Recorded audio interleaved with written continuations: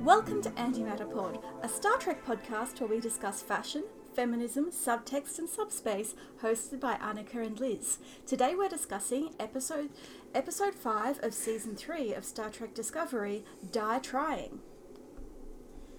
Do you have strong feelings about 32nd century starship design? Nope. No, me neither. I think I was definitely at a disadvantage this episode because I really, really, really don't care at all, ever, about any ships. The whole cold open, I was like, oh, this is nice. Gosh, it's going on a bit. And then I started having flashbacks to the motion picture, which is bad. Then I had flashbacks to Lower Deck's parody of the motion picture, which was good. It was designed to make us cry, I feel like. Really? That whole cold open. And I was completely unemotional. I guess not cry, but like to make us emotional. And I was very unemotional for the whole thing. Yeah. So, but I think it's a me thing. I definitely wasn't the target audience for that whole sequence. I even found the extremely blatant Voyager shout-out desperately embarrassing. Oh my gosh, what a terrible piece of writing. It was a tour of shout-outs. Yeah. And it felt like that's all it was. It did not feel... I loved the crew, like the Discovery crew being like really excited about everything and running to the windows. Like, that was sweet. But I didn't feel that way, and I felt like it was trying really hard to make me feel that way, and so it felt a little manipulative. That's exactly how I felt. I recently watched the 2 competing documentaries on NXIVM, the multi-level marketing scheme / cult, and there's all this footage of people being happy and joyous and excited, and that's sort of how I felt watching this. Oh my goodness. And I think of all the shout-outs in that sequence, the only one that worked for me was the USS Nog, because that was the only subtle bit.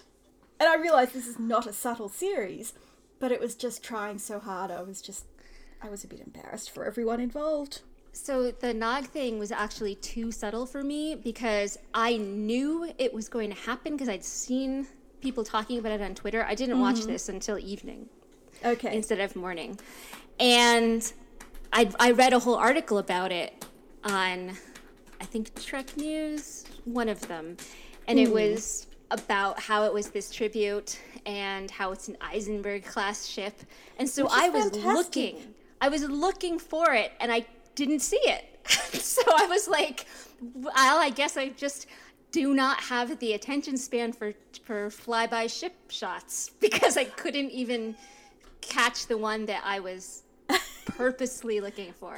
Yeah. So that's why I think I'm just not the audience. I'm not the person that it was gonna get. The music swelled and played the original series theme, and I was just like, nope. Yeah. Truthfully, I found the music very intrusive this episode because there were a lot of original series cues, and I was like, okay, we know it's Star Trek. You're into your 3rd season, and you can stop being defensive about it. It actually felt like offense. Like they were saying, yeah, we're going to do new things with Starfleet, but that doesn't mean we're not Starfleet. Like, I don't know. It was weird. It was, and that's sort of how I feel about the whole episode. I enjoyed watching it, but I found it deeply predictable on every level, and it doesn't really... Like, it didn't... The aspects that stay with me were not the main plot. Yes, so as I was writing up my notes for this podcast, I realized I don't think I liked this episode. Like, at all. I liked non-getting backstory and current story. Like, non-getting to be a real character. I really liked that. I really liked Georgiou being ridiculous. I love her, and everything about her was over the top and great. And that's it. Like Oded Fair is pretty to look at. I have some feelings about him. One of them is I'm really mad that they've made it quite difficult for me to ship Kat with him. I was walking around the house this morning waiting for my breakfast to be delivered because, you know, you wake up and your bread is stale and you have no choice but to order something in. So I was walking around preparing for this podcast and trying to decide, did I like this episode? And did I think it was a good episode? And my answer to both is sort of yes, but. I didn't dislike it, but I don't have strong feelings about it except specifically for the Jojo subplot. And did I think it was a good episode? It was a competent piece of Star Trek, but it was not in any way groundbreaking. I don't want to be like negative. No! But so you mentioned that you weren't, like, the plot wasn't important, and that is super true. The plot was, I think, the weakest part. And that's not, like, I don't really care about plot, so it wasn't, that's not a deal breaker. That's not a deal breaker, but what happened is I wasn't invested in anything. Like, I spent a lot of the time trying to understand what the plot even was. Like, there was a lot of, we get to this place and we meet this guy and we get a quest for this, and then we go to this place and we meet this guy and we get a quest for this, and then we go to this place, and it was like, and we have to trade Nan in. I don't know why. I don't understand why she had to stay. Something about the ship. I have feelings about that, and I saw that coming very early on and kind of liked it, but like, I understood Nan's reasons for staying because her character was very strong in this episode, but it was literally nothing. Like, the interrogation scenes were great and hilarious, but they should have had more of that. Like, if they were not going to have a good plot, a strong plot, then they should have just been like, give us get rid of the plot entirely and give us more of the character stuff. You know, one of the very early Next Generation episodes that I absolutely fell in love with was the first season episode. I think it's Coming of Age, the first one where Wesley tries and fails to get into the academy. And at the same time, a jerk lieutenant is interrogating the main cast for... Yes. As what we'll learn is foreshadowing for conspiracy. And just the sequence of interrogation scenes. I was only a kid. I was 9 years old when I watched that, and it instantly became a storytelling device and a trope that I adored. And so I could have done with a lot more of it here. Right. Like, give me a whole episode of that. Give me more of that. But regarding the plot... I don't know. My notes are all, I don't understand. Why is this happening? Is that right? I told you yesterday to remind me that I wanted to talk about how this season is being paced like a video game. And this episode, like, I thought that last week and just never got around to talking about Adira's loyalty mission. And this week confirmed it because they're literally sent on a fetch quest. Hey guys, welcome to this place. To earn enough charisma points for us to have an opinion about you and ally with you, you need to do this fetch quest. Off you go. Right. Also, it was like Michael came up with the quest. Yeah. And she sort of stumbled on it. Like, there was this ship that was around in my time, and it's probably still here. I was like, what? It felt very artificial. Why would that be true? It almost felt like Michael was trying to avoid staying under Starfleet's direct eye for too long, which, if it's the case, is really interesting and sort of ties back into the question of what she's been doing for the last year. But I don't think that's what they had in mind. I think they just felt like they needed a plot. Yeah, when we get to Saru and Michael, I have a lot to say about Michael, but I'm going to hold it for that discussion. This is just... Yeah, that plot, I didn't know what was going on, and I didn't care enough to try and figure it out. When they reached the ship, my first thought, seeing how creepy it was that this is the second ghost story of the season. And I was really intrigued by that. Like, if part of the season is about being haunted by the ghosts of the past. That's really cool. But then I guessed very, very quickly what the twist would be. The kids are dead, the wife is dead, the sad white man is a sad white man. Because you've read that story.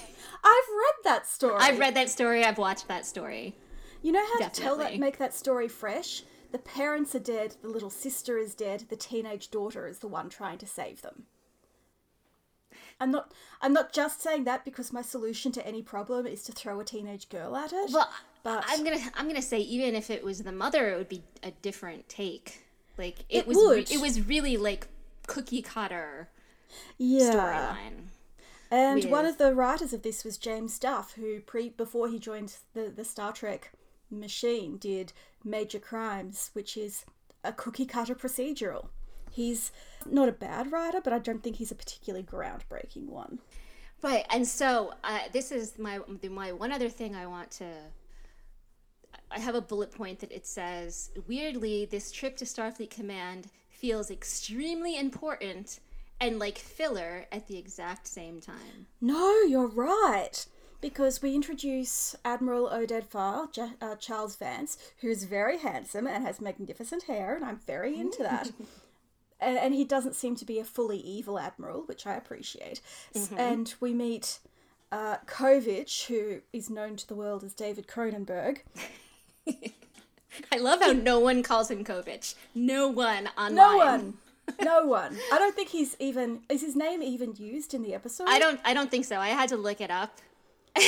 And I was like, I don't remember hearing that, but no. But like, I feel like they looked at The Mandalorian getting Werner Herzog and went, let's see who's free.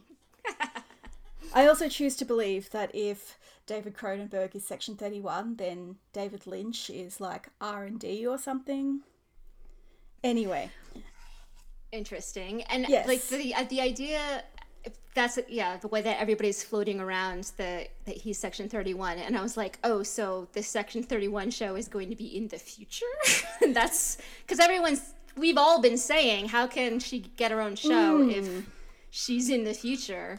But if he's Section 31 and either he recruits her or like she murders him and takes over, as she is wont to do, as is traditional among her people, then it could that makes sense. It could be now. Yeah. So. And I'm very into that. I'm very into establishing the 32nd century as more than just a one-off for Discovery. And yes, the third character we meet is Lieutenant Willa, Starfleet Security, she's kind of Narn 2.0. She's definitely Narn 2.0. To the point where she was in the background observing people. Yeah. It was weird. So I really liked Narn's storyline, and I even sort of like how it's resolved, but I don't understand why they keep introducing people and then building them up and getting rid of them in the same episode. If she's actually gone, I'm assuming that Rachel Ancherl got a regular job somewhere else. Yeah, like a lead role or something worth leaving this for. What I don't understand, and good on her if that's the case, but what I don't understand is why she was added to the main credits for 4 episodes only to leave. And she wasn't even in one. Yeah. So I feel like it's just weird. It is, and maybe something will come out behind the scenes, but it really did feel like they went, oh shit, we have to write out Narn. Okay, we're going to give her a really good send-off. It's going to be great. And then we need someone to take her place, so we're going to introduce Lieutenant Willa, who is similarly skeptical and similarly an outsider. Yeah, so you're positing that they had scripts already written with Narn in mind, and they had to put someone else in because they had to write out Narn, and so they made Willa purposefully be like a Narn 2.0. I hadn't precisely thought it out that clearly, and it's only a week until I'm proven right or wrong, and it's probably wrong, but I wouldn't be hugely surprised. I mean, my main bullet point for Willa is, can we keep her? So I like her. I want her to join the crew. Of the Starfleet Command people, actually, honestly, all 3 of them were interesting in their own way.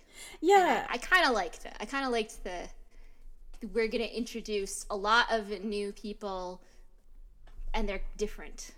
Yes. Like they have something new.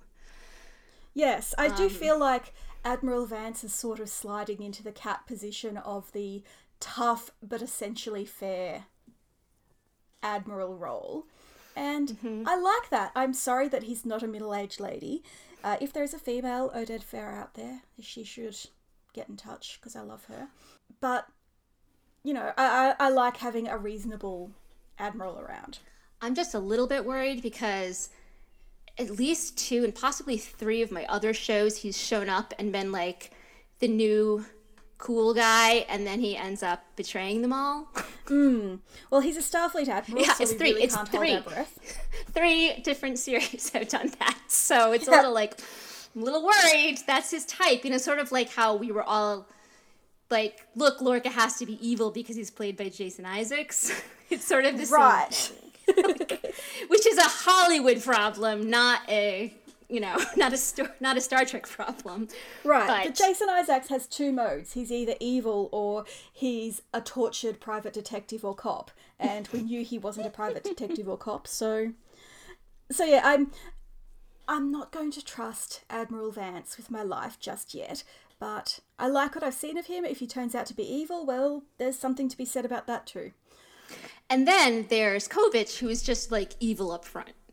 He straight up says he's one of those guys who's been creepily obsessed with Nazis since he was a kid. Like, I feel like you don't cast David Cronenberg if you want a character to be trustworthy and not creepy. No. And it's great. It's fun to see someone that can rankle Georgiou, that, you know, can get her off her pedestal that she keeps herself on. You say. Well, I just, you know, something about her calls for entendre. But their scene was a lot of fun.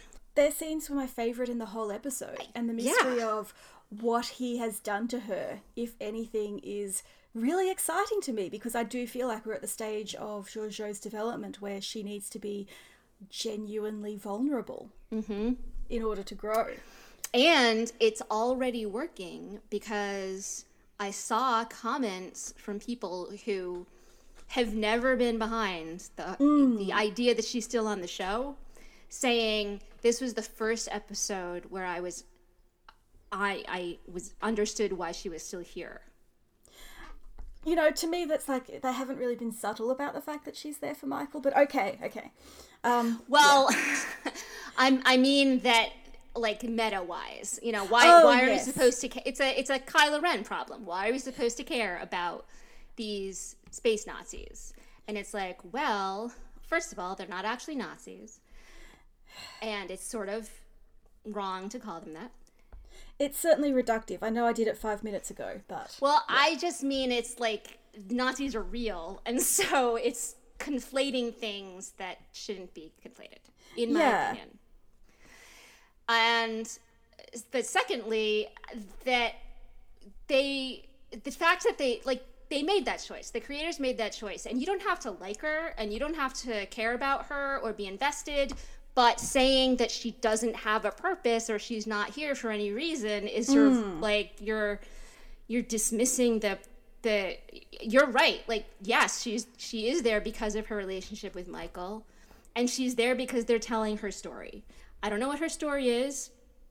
It could be great and it could be horrible, but they are telling her story. She's doing things, and people are sort of making a space for her and keeping her at arm's length at the same time, and that's interesting. It's also, you know, she's introduced in the season as the one-woman tactical squad, and then the following episodes sort of break that down. She's also the person who tells haikus at a dinner party, and now she seems to be really vulnerable in an unexpected way, and we don't yet know why. And that's how you build sympathy for a character, but it's also interrogating her role on the show. And it's also interesting that this is something I say over and over again, and yes, I'm going to bring up Seska again, but that the fact that these people who have been so disinterested in her, like aggressively disinterested in the character as a character, have, you know, said, oh, this is the first time that she mattered to me in any way, you know, that I was interested in what was going on with her, that she was more than an annoyance, is also the episode where this guy is talking about her culture and how screwed up it is, and how it creates this type of person.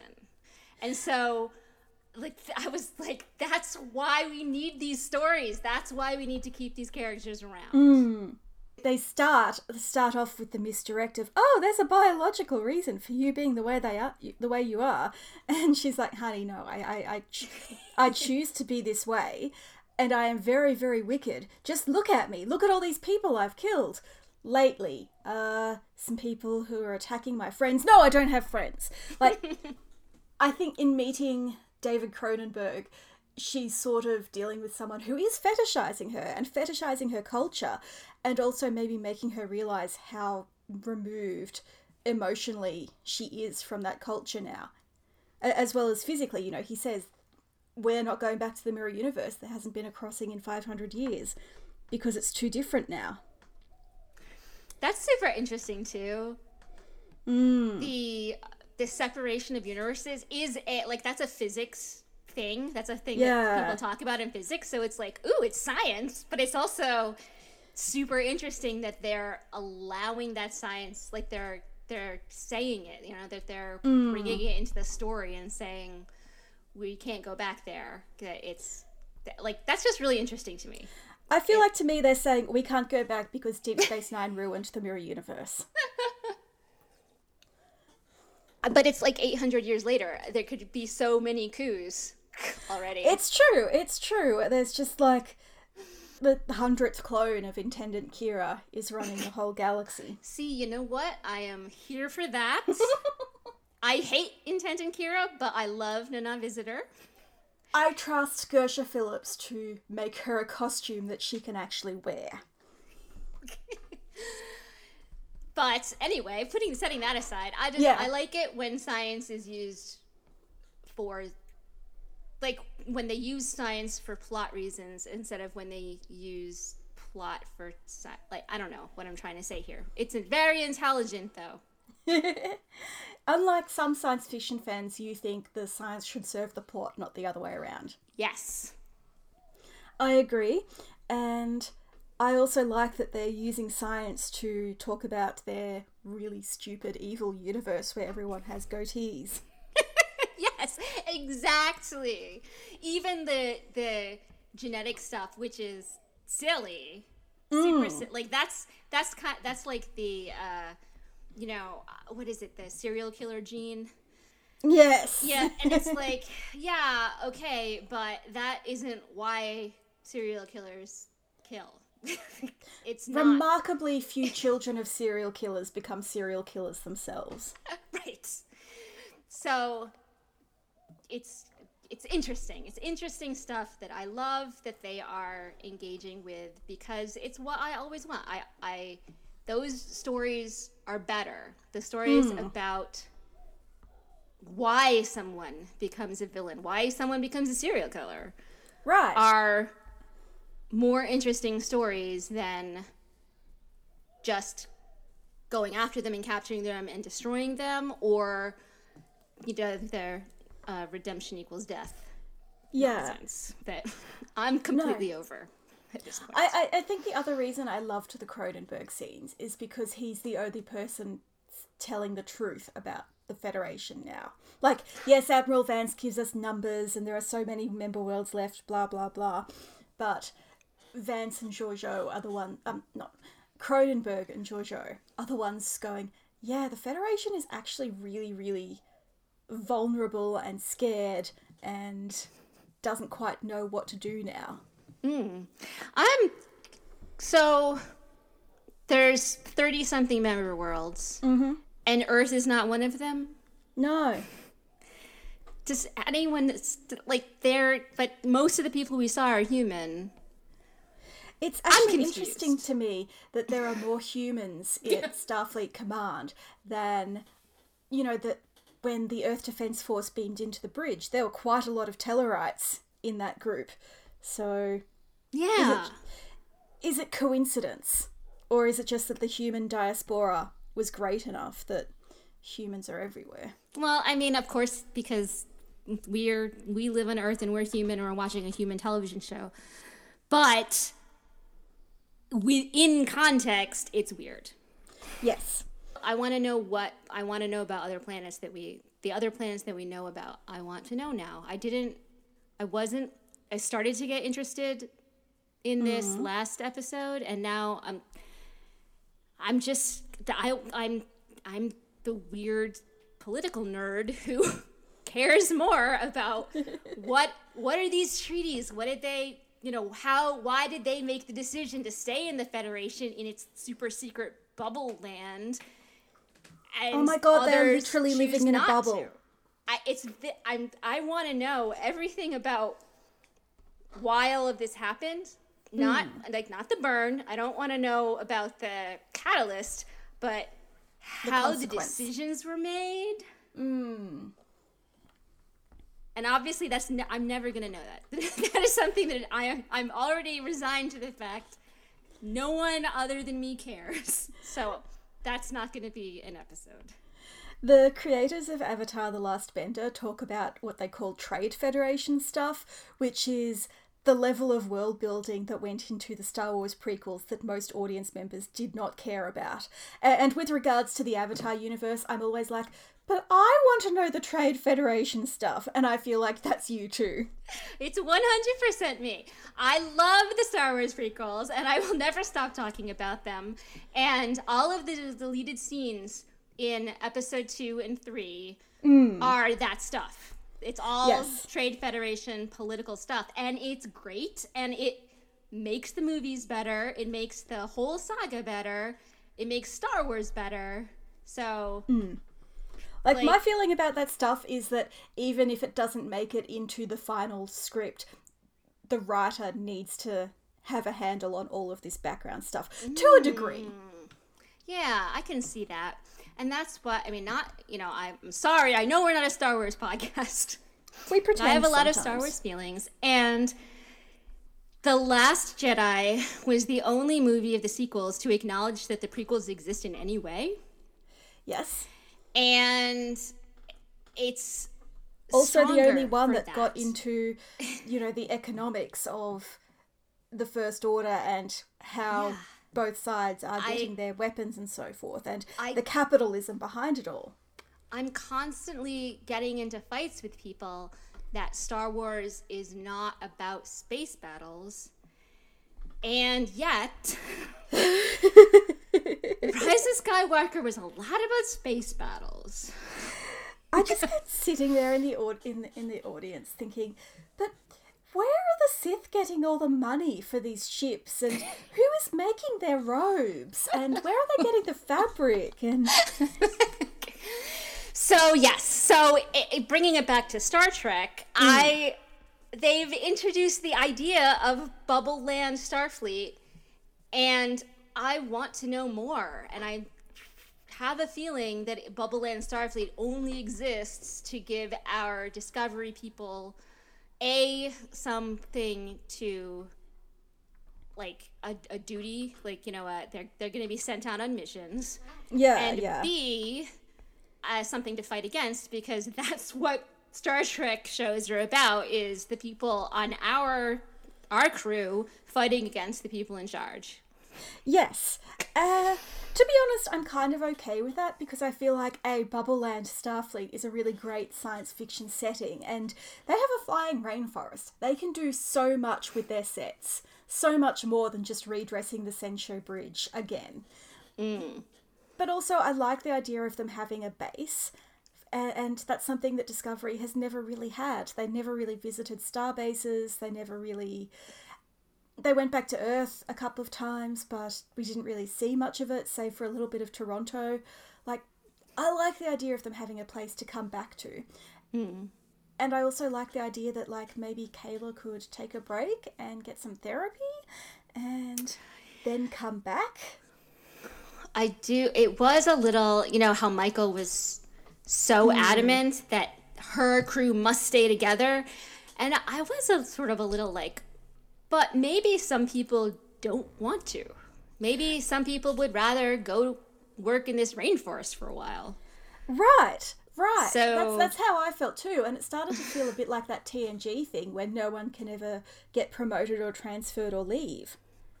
Right. And I get that it's an ensemble and it's our crew and we've built up this team, but it's sort of like, first of all, the Discovery, and I know I complained about getting rid of Nan like 20 minutes ago, but there are 800 people in this show and we could definitely like stand to lose a few of them. Like, not to get murdered, not to get killed off by torpedoes, not to sacrifice themselves for any particular reason, and not to, like, stay behind on a ghost ship for the rest of your life. But some could take a break, like you say, or get a transfer, and it would be okay. That's exactly what I was thinking. Because one, if you leave these people together, to a point, it's good for their mental health, but then after that point, it's bad.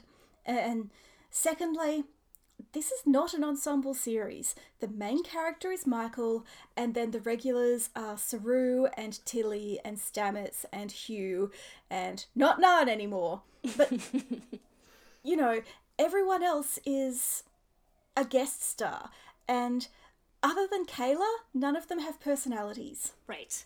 It's weird because if you watch the original series, which I admit I don't often, but there are 3 characters on that show and a bunch of people in the background who every once in a while get to do something.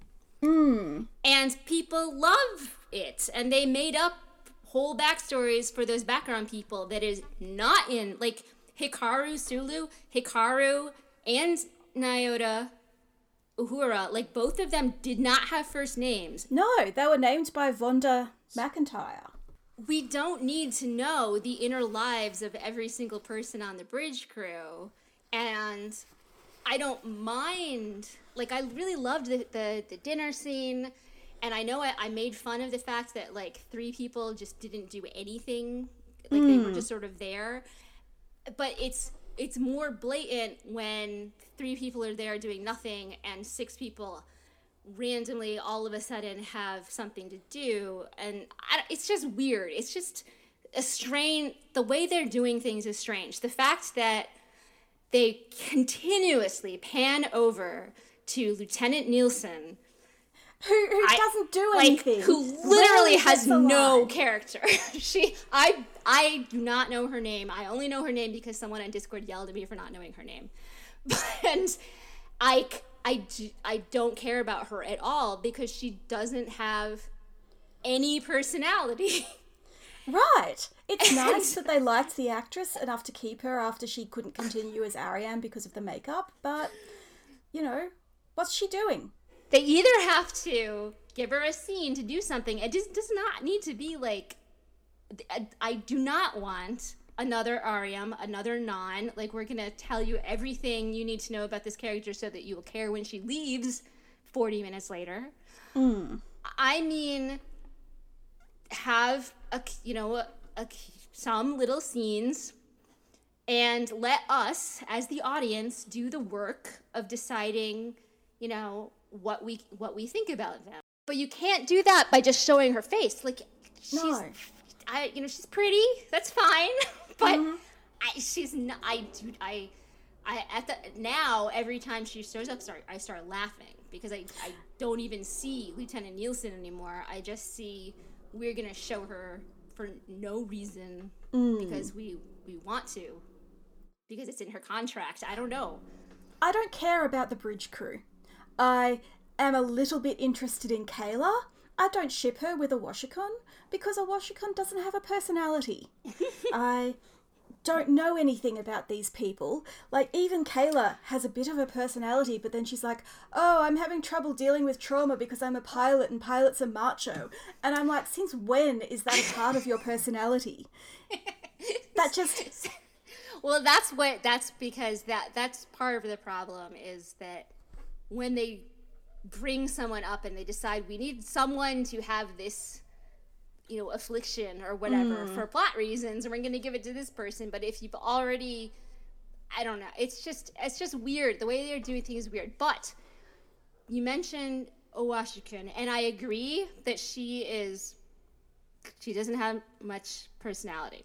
No. But she did, remember in New Eden, she got backstory. She got, you know, it was like, it was something like, she's basically like Amish, right? She's space Amish. She's space Amish. And they didn't get rid of her in that episode.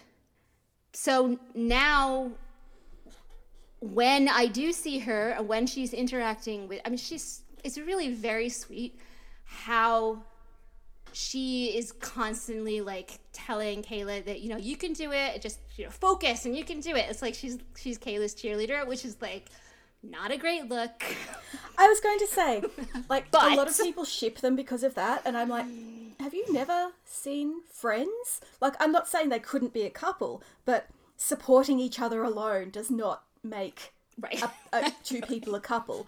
And two, it is entirely one-sided. It is entirely Owo, the black woman, backing up Kayla, the white woman. But that's kind of why I do want them to be a couple, because at least then there's Owo would have a relationship, and it wouldn't be she's just the asexual best friend who's always, you know, supporting Kayla. I can see that, but I just don't care very much.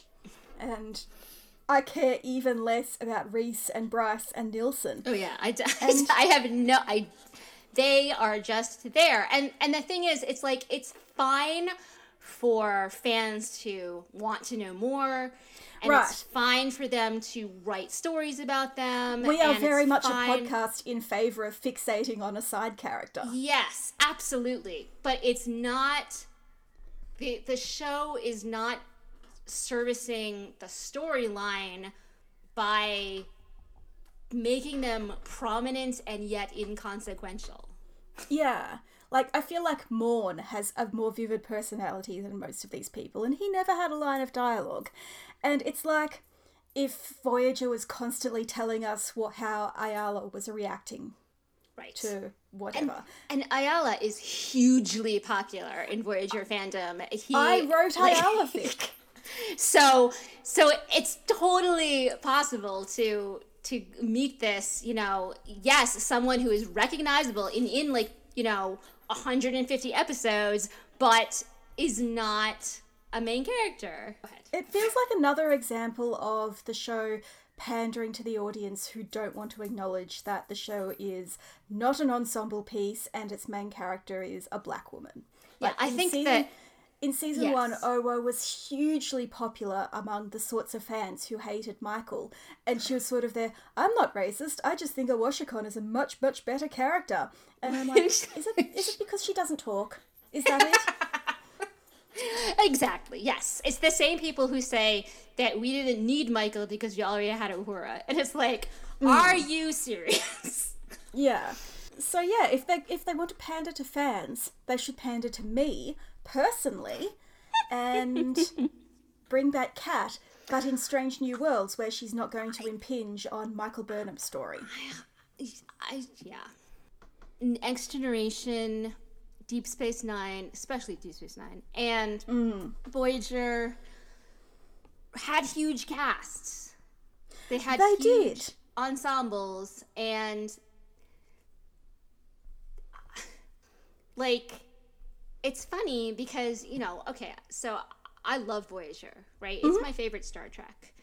But Harry Kim is not well utilized. No. Once 7 and 9 comes on, Chakotay and Tuvok, and, like, it becomes the Janeway 7 and the Doctor's show with special appearances by Paris and Torres. And that's great. Right, it's great. I love it. It's fine. I also wish that they had acknowledged that and dropped most of the other cast down to a supporting level where, exactly. They're around and they're getting paid and they have their episodes, but no one is pretending these are main characters. Deep Space Nine succeeds at having a giant cast beyond even the main ensemble by treating everyone as, like, there are episodes that even Kira is not in. I was just going to say, they also succeed because a lot of the main cast don't appear in every episode. There are whole runs of episodes where Sisko doesn't appear because Avery Brooks is pursuing his own projects. And he's the captain. Cole Meany was always going off to do movies. So they almost had to develop their cast and develop a really big supporting company to go with them. And Voyager couldn't do that because their setup was different, and I just think Discovery shouldn't be trying to be Deep Space Nine. Right. I think that it's a fan problem. I think the fans need to calm down and enjoy Star Trek the way that everyone has been enjoying Star Trek for 50 years, and not require everyone to have a memoir in order for them to care about them. Well, see, that's the other thing. I think a lot of fans genuinely believe that all previous Star Treks have been successful ensembles. Like, TNG, we discussed TOS. TNG was like the Data, Picard, Riker show with special appearances by, and Enterprise had a much smaller cast than the other shows, and didn't even use Mayweather and Hoshi. At all. And really, like, Malcolm Reed, there were plenty of episodes where he was sort of like, "Hi, I'm here," and then would go. Yeah. He's the Lieutenant Nielsen of Enterprise. I don't know why it's, you know what? Again, I know we're a Star Trek podcast, but I'm going to talk about Star Wars again and talk about how I don't understand why the trio of Finn and Poe and Rey was so important in the final movie when Poe and Rey didn't even meet until the end of The Last Jedi. I just had the impression that they hated each other desperately and tolerated each other for Finn's sake. Right. But then, like, we're supposed to be happy that she has these two great friends, and it's like, but she doesn't. Like, I don't understand why we are living in this fictional world where this is a relationship that matters. So I'm just really like... Look, my hot take is that Poe was a bad character and he should have been allowed to die a heroic death at the beginning of The Force Awakens instead of being shoehorned into the other movies. Agrees with you at this point, so... And he is a very talented actor and very handsome, and I enjoy watching him. I just hate Poe. So it's the same problem as, like, we're going to be an ensemble, we're going to be a trio, we're going to be, and it's like, no, you don't have to do that. That is not actually a requirement. It's not a requirement of Star Trek to have an ensemble. It's just not. Like, I don't get it. Why are we pretending that that's true? I so agree with you. And it's not even that I dislike these characters. I just don't think we need to pretend that they're important. And they just get in the way. Yeah, like, and... Again, I loved everything that happened with Nan this episode, but also, if Nan didn't exist, like, we could have spent more time with other stuff. It's true, like, Tilly got really sidelined in the second half of last season, and that's partially because Pike was getting so much attention. And don't get me wrong, I really like Nan. I've liked her from the beginning, and I think she's had a really strong and interesting personality. And, like, I had this whole headcanon about her and Saru bonding over the fact that they're both from non-Federation pre-warp societies and found their way into Starfleet. So, I love Nan, and I love that her departure sees her finding a way to serve that also lets her go home.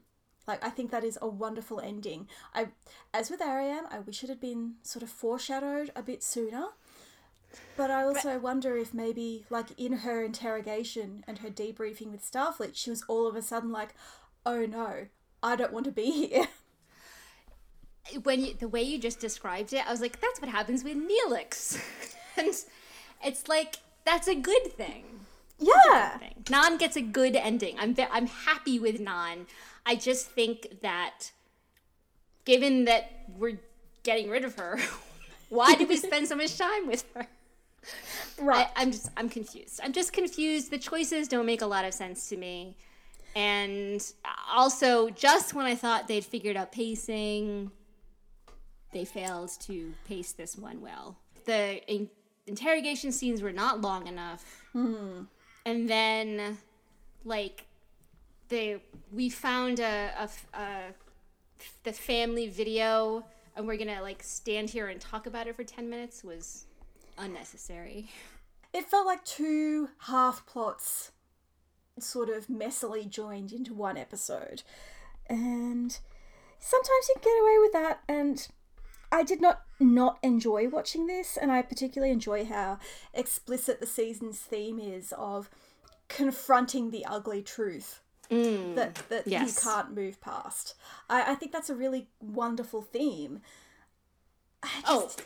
My other issue with pacing is that Nan had that line to Michael, and it was like they acted that scene so hard. Like, it was amazing. Okay, great scene. However, when she said, "I always remember what you said at Ariam's funeral," I was like, that was 2 weeks ago. How can you always remember? It's just like, people, they keep doing that. I had the same issue with Tilly. It's like, stop acting like time has passed. Because it hasn't. I was like, Ariam's funeral? That was 25 years ago. I do think that they ought to have some sort of timeline or something up in the writer's room, but I also think we've known since season 1 that they don't fully understand the passage of time. Yes, they definitely don't understand the passage of time. You are correct.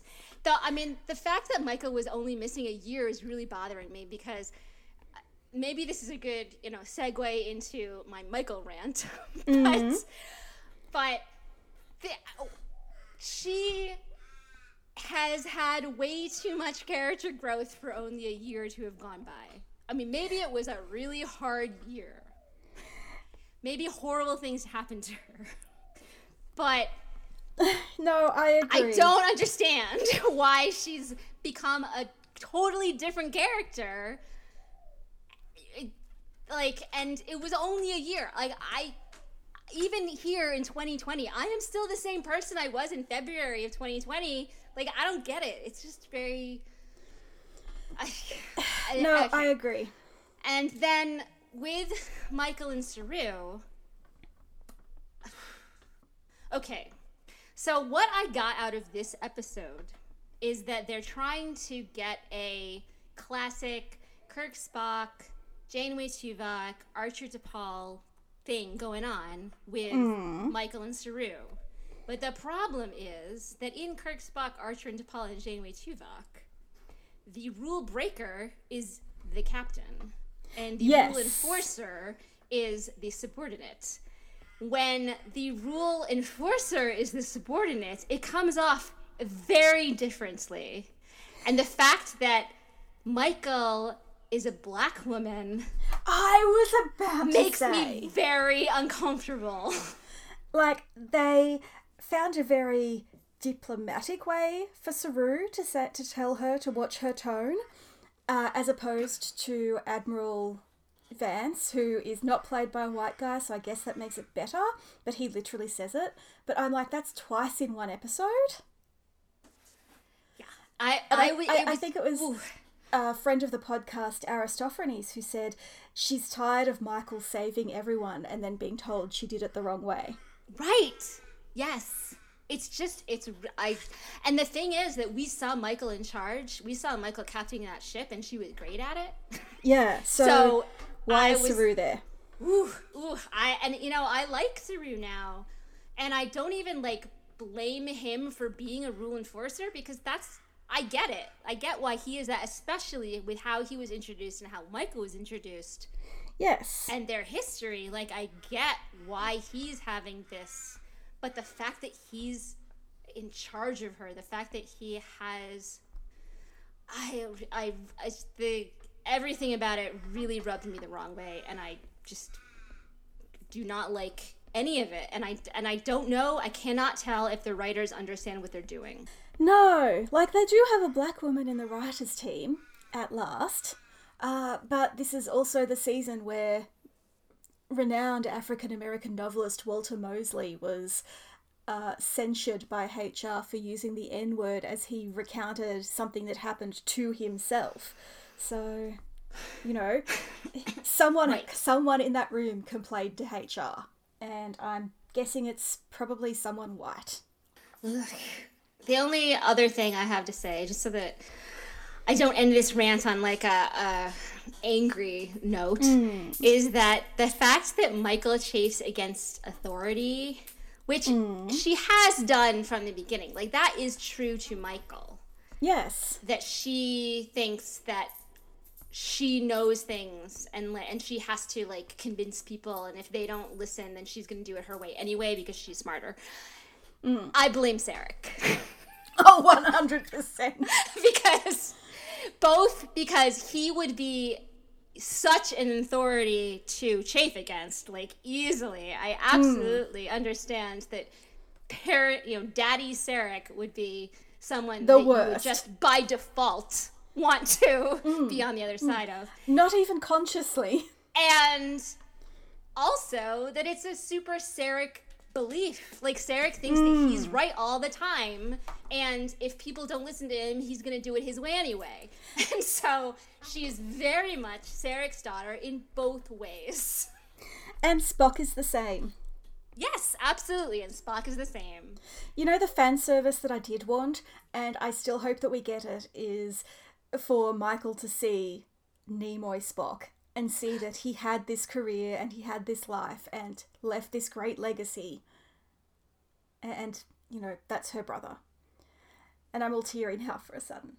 But also I wanted Admiral Vance to be like, we have no record of Spock having a sister, and being really snotty about it, fandom style. And also I just want to point out that erasing Discovery from the records has really screwed Discovery. Yeah, yes. Because so I watched The Net, the 1995 movie starring Sandra Bullock, which is bad, but it's on Hulu. Jeremy Northam, my first boyfriend. yes, Jeremy Northam. Anyway, so it's bad. However, it was like the same plot where she is like, you know, hey, I'm this person, and they're like, no, you're not. That person doesn't exist. And I was just like, when you do these things where you take people out of the computer, you are screwing them. It is bad. Right. It is a bad choice. I'm not saying that they shouldn't have classified Control or made or like erased all records of Control. I just think wiping the whole of Discovery was a mistake. It was a huge mistake. You know, we've only been ranting about this for over a year. I'm so angry. But yeah, it would have at least, if Starfleet Command classified it, at least it drives me crazy that Saru was able to look up in the database that the Trill joined with simians, and that was like, hey, if it, it's classified, but I still have this information, and yet Vance couldn't look up in the computer that the Discovery existed ever. Well, Saru cheated because he checked with the Sphere, who respects no mere we haven't even brought up the Sphere. The Sphere is basically if Memory Alpha had a personality, only it has a much nicer personality than Memory Alpha, or what I would imagine Memory Alpha to have. So, you know. Then Michael was like, we have the Sphere data, and it's 100,000 years. And Vance was like, what? Like, why? So you came all this way to protect Space Wikipedia. Yes, exactly. Oh my god. I can't. I love this show. I really do. And I even enjoyed watching this episode Oh, but so did I. Twice. If I spent 2 seconds thinking about the plot or like the storyline or anything that was happening, I was just, I would start laughing or I would start ranting. Yeah. And none of this is an indictment of the show. Like, I'm actually really interested to see how the video game pacing works out for them, because so far it kind of works for the story they're telling, and I still don't care about the burn, but I'm intrigued by the musical cue as musical cue. Clue? Yes. Anyway. Super into the music part. Yeah. And I know I was complaining about the music earlier, but Jeff Russo is, I love his work.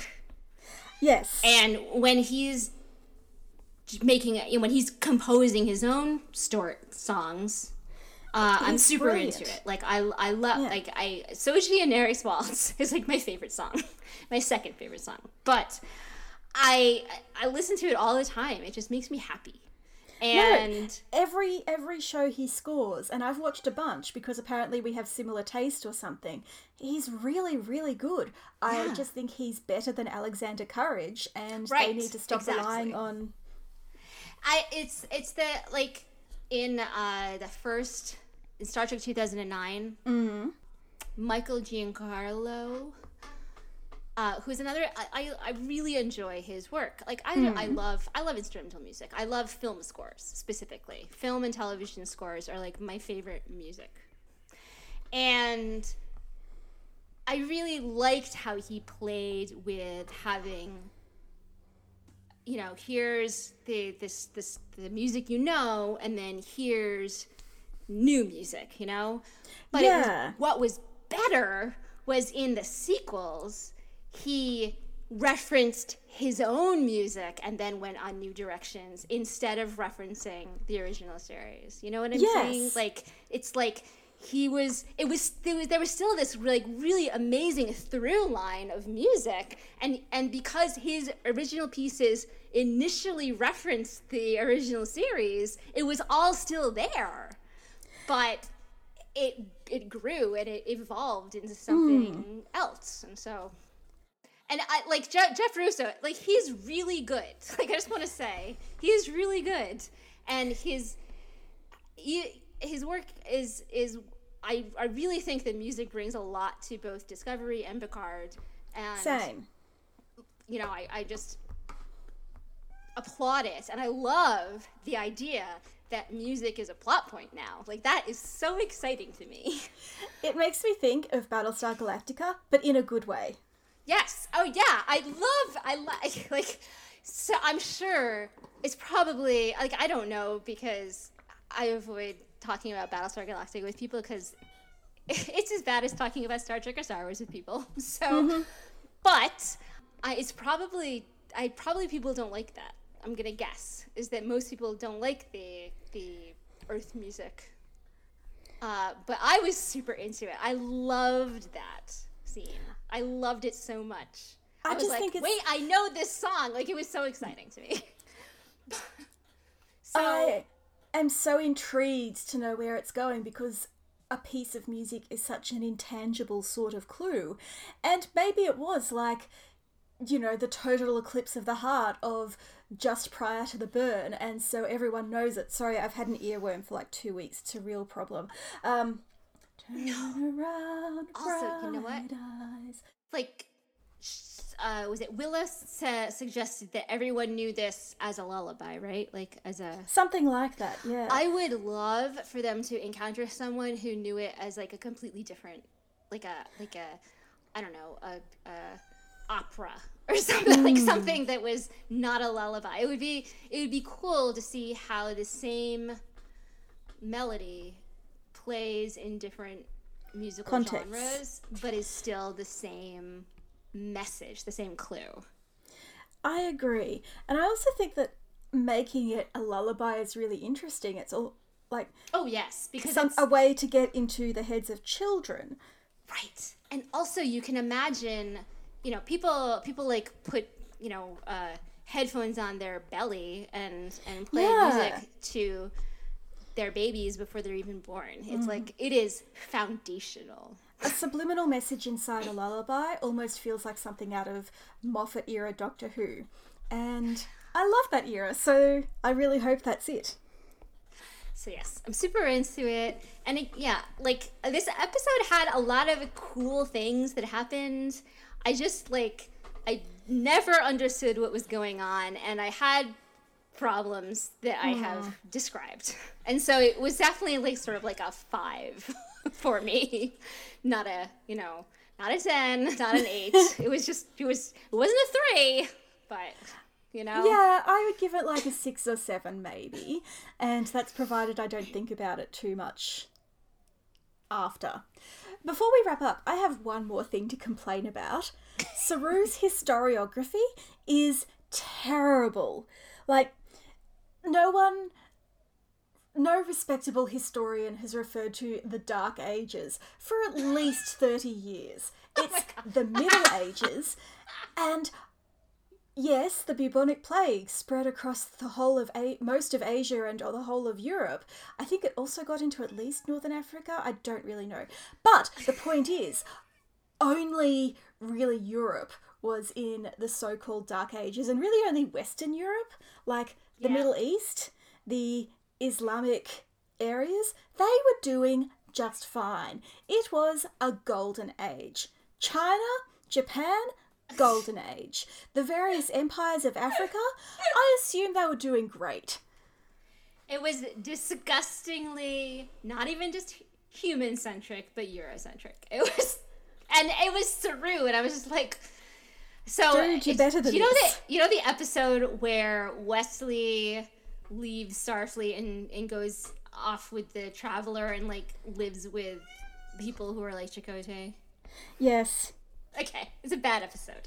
But Yeah. that episode, randomly, for no particular reason, Deanna Troi is like, well, the Indian Treaty of blah, blah, blah, blah, blah. And it was just like, why do you know that? There is no reason for you, Deanna Troi, to know that. I have a headcanon for why she knows that, and it's because her father read Westerns with her, and then together they studied the colonial and genocidal underpinnings of the genre. And so she knows quite a lot about the history of the wars against the Native Americans. That is an awesome headcanon that I will definitely accept.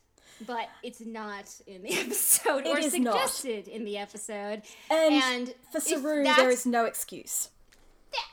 Okay, I can accept that Saru, when he joins Starfleet, learns as much as he can about Starfleet history, and because Starfleet is so Earth-centric, learns as much as he can about Earth history. But it was no.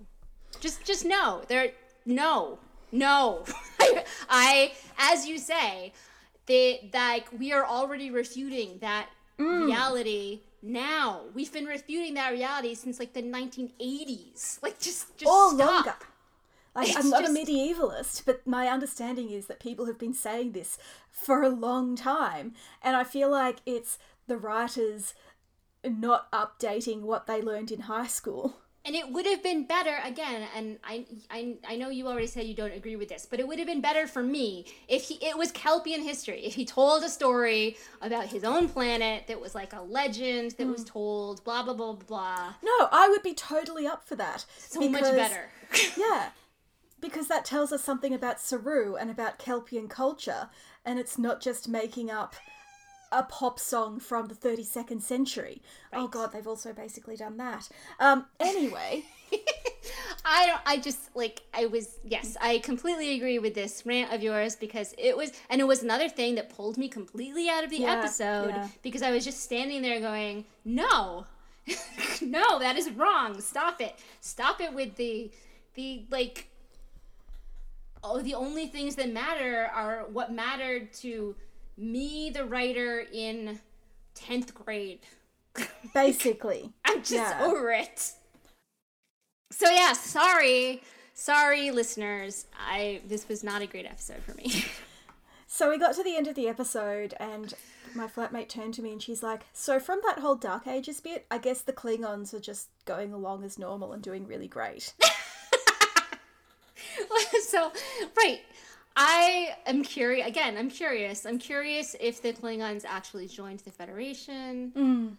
I'm curious if the Klingons, like, for them to revert to type would be totally, like, that, I understand that. That would make sense to me. I'm curious. Okay, so the next week's episode is Unification 3. And straight up, all I could think about was, are there Romulans in it? No, the first time I saw the title of that episode, it was a few weeks before the premiere, and I was like, one, I get to talk about the Unification 2-parter, which is going to annoy Annika because she hates it. Two, it's totally a fake out, and Unification 3 is the name of a planet. And three, I really hope that it's the planet where the Vulcans and the Romulans, have merged their societies. Oh my goodness! I'm sad that the trailer doesn't seem to suggest it, but maybe it's going to be a big surprise. Yeah, the trailer's, like, it's weird. The trailer is very not Unification at all. Like, not even just, like, Unification, the Star Trek episode, but it seemed to be describing, like, a heist.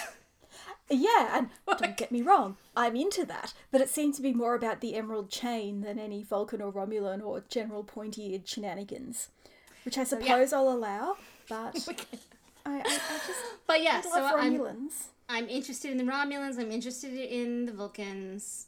I'm interested in the Klingons. Like, I would love to just have, like, Michael and Tilly riding around, and Saru, I guess, because he's, like, a historian, apparently. He can come, and he has to sit down and shut up. And learning stuff about how the Federation works now. Like, that, I would be super into that. Obviously, that's not what we're getting, but... I would also settle for, like, Georgiou and Reno sitting in the gallery like Statler and Waldorf, eating snacks and heckling. Yes. Yeah. Okay. My cat has a lot to say. Well, she's been running around and yelping and scratching this entire episode. You know, we've all had a lot of opinions on this episode. All right. Thank you for listening to Antimatter Pod. You can find our show notes at antimatterpod.tumblr.com, including links to our social media and credits for our theme music. You can also follow us on Twitter at AntimatterPod and on Facebook and search for AntimatterPod. If you like us, leave a review on Apple Podcasts or wherever you consume your podcasts. The more reviews, the easier it is for new listeners to find us. We love 5-star reviews. Woo!